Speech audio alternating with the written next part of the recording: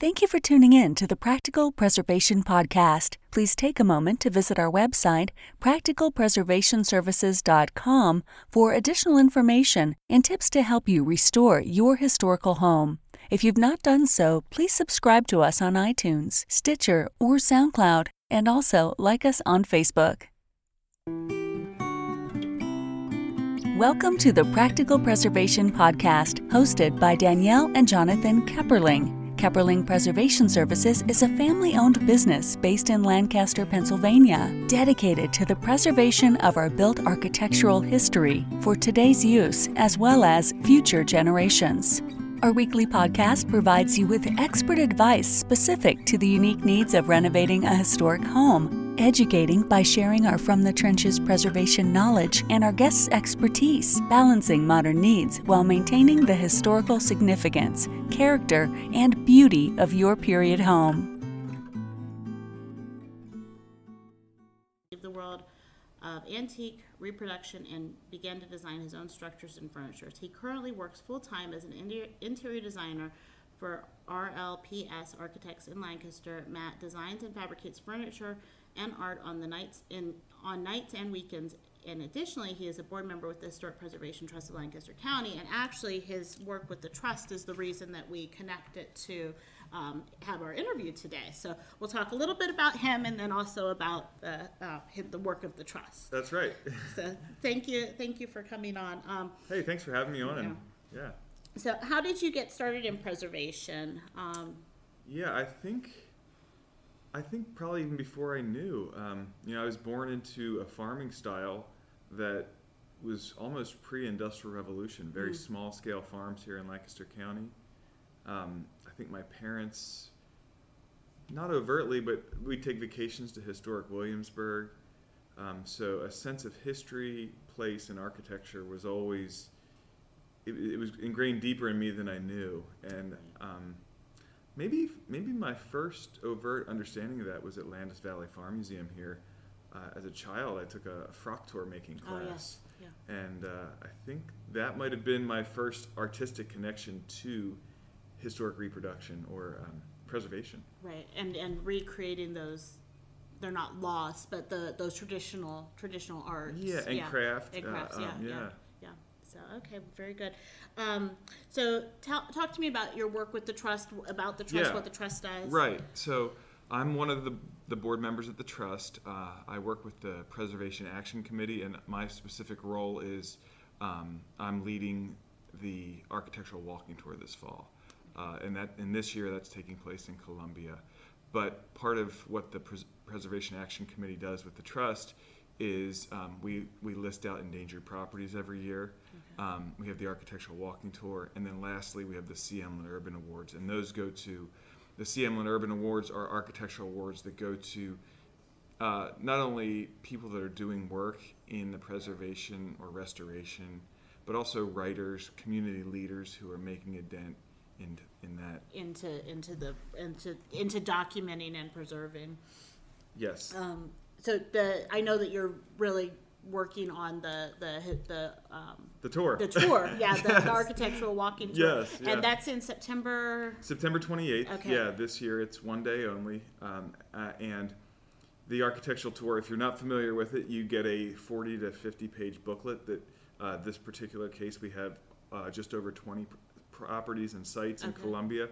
And one of the interesting things is with so you get that book. The cost is $25 for non-members. There's also family rates, but it also gets you access into the local museums. So the Wrights Ferry Museum, you get free interior access to that.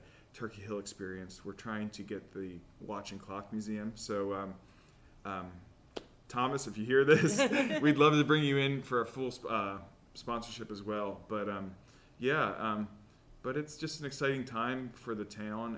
But more importantly, I think uncovering history that's sort of architectural, but sort of forgotten. And right. I feel like Columbia is a key to American history. I think so too. I took the tour that Randy Harris often organizes. I think that he's still doing it, but I think that you can go on it through the Mennonite Historical Society still. Okay. But it's the Underground Railroad Tour. Okay. And they start in Columbia. and that I never realized how rich that whole waterfront is in history. Yes. And how it's changed over the years. You just sort of assume that... Yeah, you go down and stand on the banks and you can see the canals. And I would have never assumed that there were locks and canals there, and that they were shipping huge amounts of lumber out of there. So it's interesting, and even for somebody who's lived most of my life here, I never realized that until I took that tour and stood there and looked and learned about how all of these places work together. And then that tour actually takes you then across Lancaster County and then into Conestoga.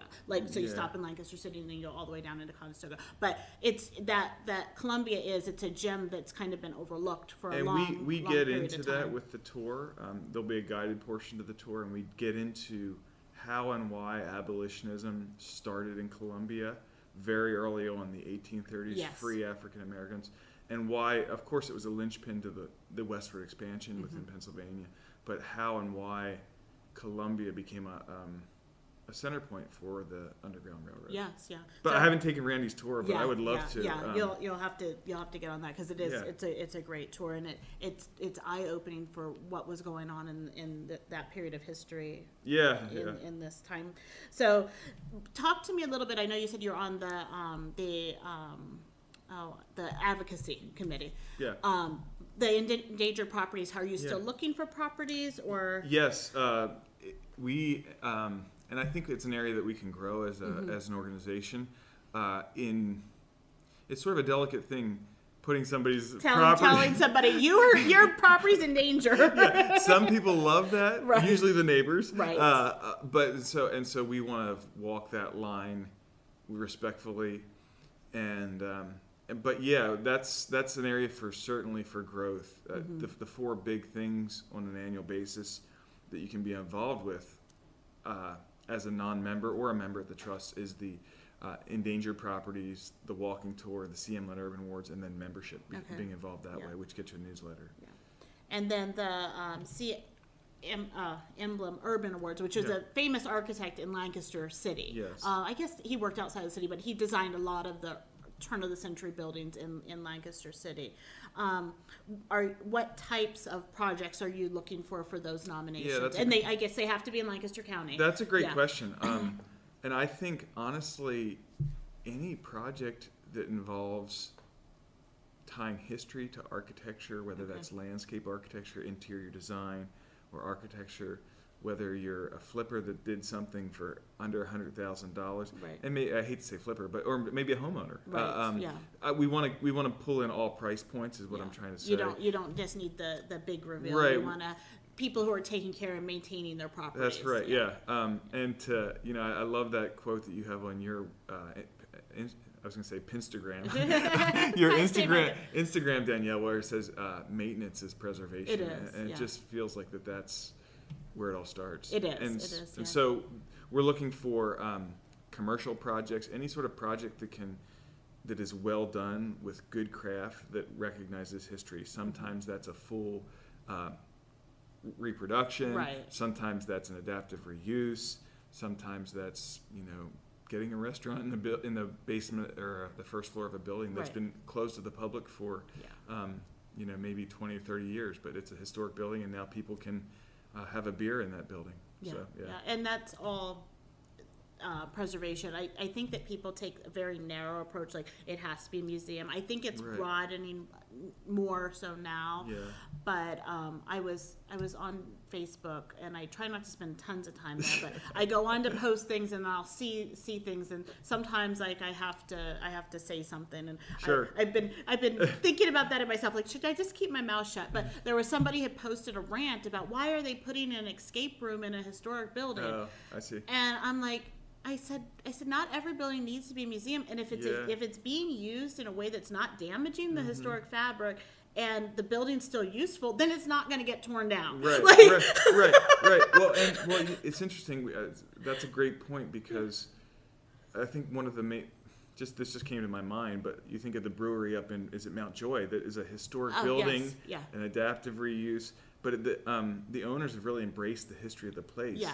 And you can't go to that place without understanding the history. Yeah. But I don't know. No, yeah, Hopefully the escape room would kind of own that, you know. I would hope so too. And I think that when people feel a connection to a place, the architecture helps like set that tone. But Absolutely. then once you start to learn about the people, then that's when you really feel that connection. Absolutely, yeah. I've been that. You know, things that I think about probably most people don't. Well, yeah, it is.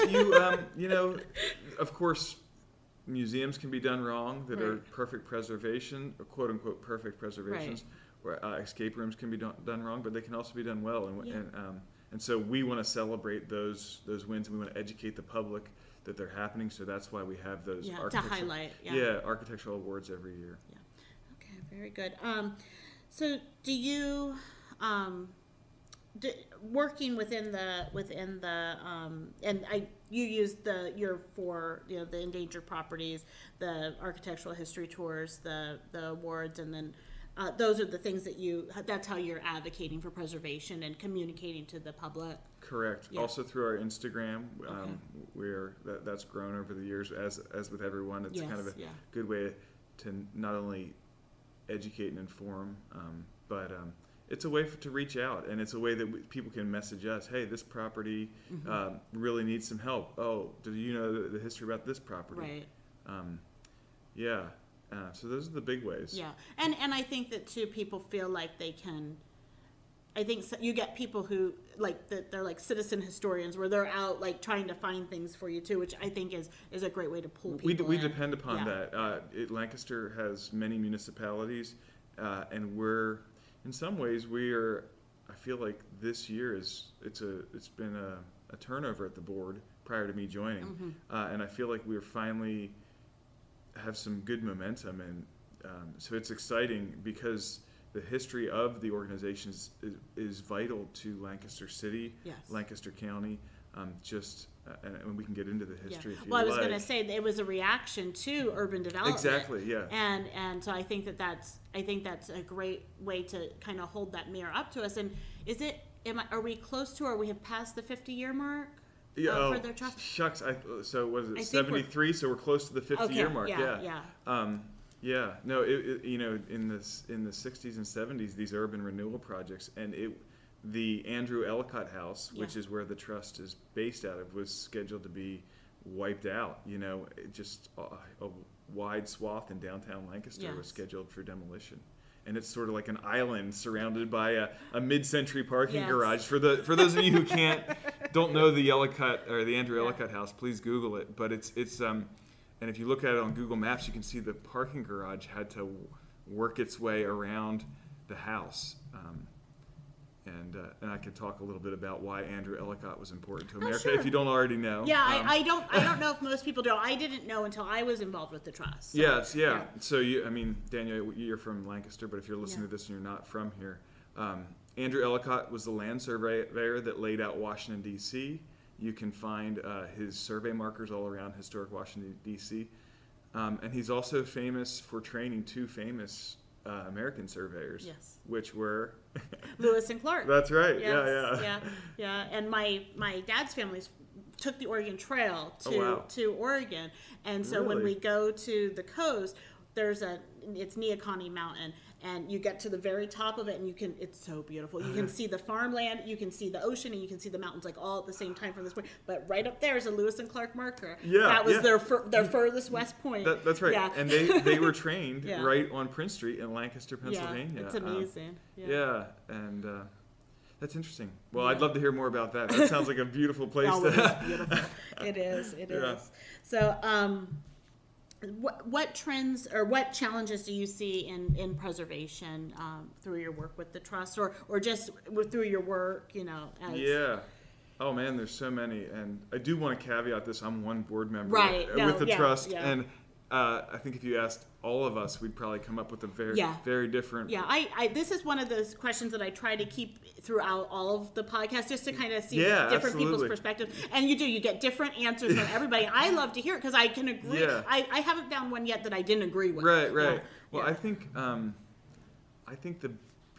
work in the architectural world, and a lot of most of our projects are built with debt, and I think that when you build with debt, you have more of a timeline, and oftentimes quality and craftsmanship go out the door. Right. And I know for when my wife and I do projects around the house, I think when we do things with cash, we can move a little bit more slow. I think we see globally. I think the challenge to American preservation is just the lack of money. To put it simply. No, I agree. Specifically, I feel like private sector tends to do things better. But that's my perspective. No, I agree. Jonathan and I, when we were looking at when my parents were retiring almost 2 years ago now, and Jonathan and I looked at each other and were like, is this fun? Are we enjoying this anymore? Do we want to keep doing this? And we're like, we need to scale back. But we also, one of the other things that we discussed was not working on government projects anymore because that was not fun. The lowest dollar. Yeah. It was not fun. Yeah. It was and the quality suffered, and it wasn't because we didn't want to give them a good job. It's because this is what they wanted. This was their spec. And it didn't matter if what we were offering was better. That's right. Yeah. Well, and I think of we've talked about this before, Danielle, offline, but an example of when American society had more, the private businesses had more money and did creative things with them is the 10-Hour House here in Lancaster. Oh, yes, yeah. And so this is an entrepreneur who had money and he wanted to think, hey, can I build a house in 10 hours? Right. And I could be wrong, but I don't feel like we see that sort of private sector architecture, design, and development experiments that are just extremely creative, and so and I think that's one small example. And I think some of that is because of the constraint of the needing the project to pay the bill. So you get that tension there. Right. It is a balance, and not everything can be perfectly craftsmanship. No, I know. Although I'd like to see a mortise tenon and a dove, a dovetail on, on every. You know what? Yeah, it is. Yeah. Yeah, it will last longer.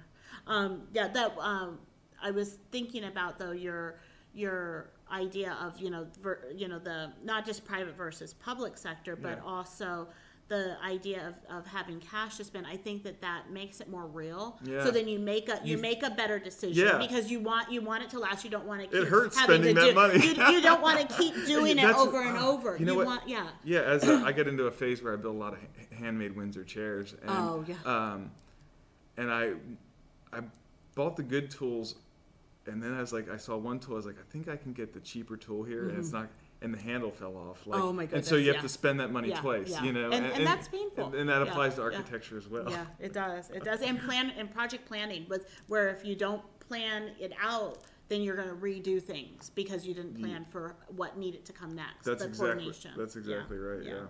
So, have you noticed trends in preservation? So this is an interesting question. I was trained interior architecture and adaptive reuse. I think adaptive reuse, I love it, and I'm a huge fanatic of it because it merges contemporary abilities with historic, and there's always a balance there. But I think I'm going to take this question a little bit of a different direction, and a trend that really resonated with me. I don't know if you've heard of Zita Cobb. No, I haven't. She grew up on an island in Newfoundland, and she just talks about this, what did she say? It's the idea of a global network of intensely local communities. So the idea that a community could be intensely local and have a specific feeling, right? Right. So in Pennsylvania or in America, not every community, but most communities have a Whole Foods, but not every community has a Lancaster Central Market, right. And that's true. The idea of becoming intensely local. And she was, like all of us are, a small fishing village in Newfoundland, and how do you deal with the Industrial Revolution? Right. And these are big questions, but I think, and how do you grow responsibly without annihilating the parents? Right. And I think I think I want to research her some more because that's an interesting concept to me because regionally, I mean, we were looking at a project last year, and the architect's plans, I'm like, that looks like a Pennsylvania farm community. Yeah, yeah. And like you could just look at it Yeah. and see, and you Yeah. can go, we're watching TV and I can see something. I'm like, that's the Pacific Northwest. Right. That's the Southwest. That's right. Like every region does have its own feel. Right. And the architecture usually reflects that. But when you get into that homogenization where Yeah. every town has the same chain restaurants, and that you lose some of that. Yeah. And I think we want to keep Lancaster. I lived out west as well for almost 15 years, and I missed the cheeses and the meats that you could get here in Lancaster County. Yeah, we have good food. Yeah. So I think that idea and it's not easy to do, especially you can imagine a small fishing village in Newfoundland. No, how do you that's how do a you struggle. preserve that Yeah. culture? It's a delicate, and just you don't want to make it just a tourist destination either. Right. And I think that tension is sort of the heart of preservation. And planning and smart planning and putting things into place where we're going to not maybe develop quickly. That's right, exactly. Yeah. Maybe not doing intentionally. not doing the pragmatic thing, right? Maybe, yeah. Having intentions. This is our goal. This is what we want to do, and then making decisions based on, does that get us to our goal? Yeah. That's very interesting to me. Thank you for Oh, bringing yeah. that in. You can find her talk on YouTube, but Okay. it's certainly a bump. Yeah, thank you. So how can someone get involved with the trust? Well, there's many ways to get involved with the trust. You can become a member. You can volunteer. You could submit. We really do depend upon people submitting newspaper articles, reaching out to us and saying, "Hey, tell me about the history of this building." The trust has a huge. One of the perks of being a member is that we have a physical archive that members can come and scan documents, and but also we depend upon the community submitting information about historic properties, and we record those in the basement. And that's one of the things that we encourage people to do. When you're finished with your project, your before and after pictures, your documentation, submit it to and we say the historical site because we're talking to people, but the preservation. I know that you have your archives, so when we're in Lancaster County, we try, because then 50 years from now, when somebody's looking back, like what happened here, what was going on here, somebody can go back and say, oh, this was the project. Right. In fact, I was doing some research on a house in Columbia, and I don't even know if the owner knows this, but we have newspaper clippings from before when they owned the house. Oh, yes. And so I'm picking up tidbits about this gorgeous Queen Anne mansion in Columbia. We have the original architectural drawings, things like that. And then, an interesting tidbit is, the person that built it went broke and had to sell it for $1 2 years after. Just all this stuff gets uncovered in these archives. So it's the kind of place that you could just spend a lot of time just going down rabbit trails that are fun. Yes. And then how should someone contact the Preservation Trust? Well, I think the best way to contact us is via our website, htp.org. That's HTP as in Historic Preservation Trust. You can also email us at manager@hpttrust.org. And check out our website. Follow us on Instagram, Facebook. Instagram seems to be where a lot of the action's happening right now, but and I'll make sure all of those are on our Facebook. Oh, did you say Twitter also? Yeah, Twitter as well. Okay. Yeah, I'll make sure those are all on the post for this Thank you. podcast. And then, is there anything that you want to promote? The architectural tours or anything? You could promote whatever you want. Yeah. Well, we are excited about the architectural tour. Apparently, the tickets are available now online. On the website? On the website, historicpreservationtrust.org, or lancasterhistoricpreservationtrust.org. The tour is an exciting time. Typically between 500 and 700 people have come out to the Columbia tour, so it's a big turnout. Tickets will sell out, so go ahead and get your tickets now. We will only have a finite amount of brochure booklets printed. So, and it is a high quality printed book. Oh, they're very nice. I keep them in my office from previous years. It's a great resource. And we're just excited about that event. In addition to the C. Emlyn Urban Awards, which are in November. So those are the two big things. If there's anybody that wants to submit a project, I know I just saw that come through the mail. Yes. Is it the deadline's at the beginning of August, so if there's any projects in Lancaster County. That's right. Okay. I can't speak to the deadline. Ron Okay. Funk would know. I President. I just opened that envelope. That's the Okay. only reason Yeah, I know. yeah, sure. Yeah, But I yeah. think it was in Okay. August. Okay. Yeah. But do they have to be completed within the past year? Is there rules for that? Within the last year, Okay. or sometimes 2 years are considered. Okay. But primarily it's a year. Okay, in Lancaster County. Okay. And if you know someone in your community that's done a lot of work to preserve and tell the stories of the architecture and the people in those buildings, please email us and reach out to us, because that's how we get our information. Okay, very good. Well, thank you for. Thanks for taking time to come. Thanks for listening to the Practical Preservation Podcast. The resources discussed during this episode are on our website at practicalpreservationservices.com/podcast. If you received value from this episode and know someone else that will get value from it as well, please share it with them. Join us next week for another episode of the Practical Preservation Podcast. For more information on restoring your historic home, visit practicalpreservationservices.com.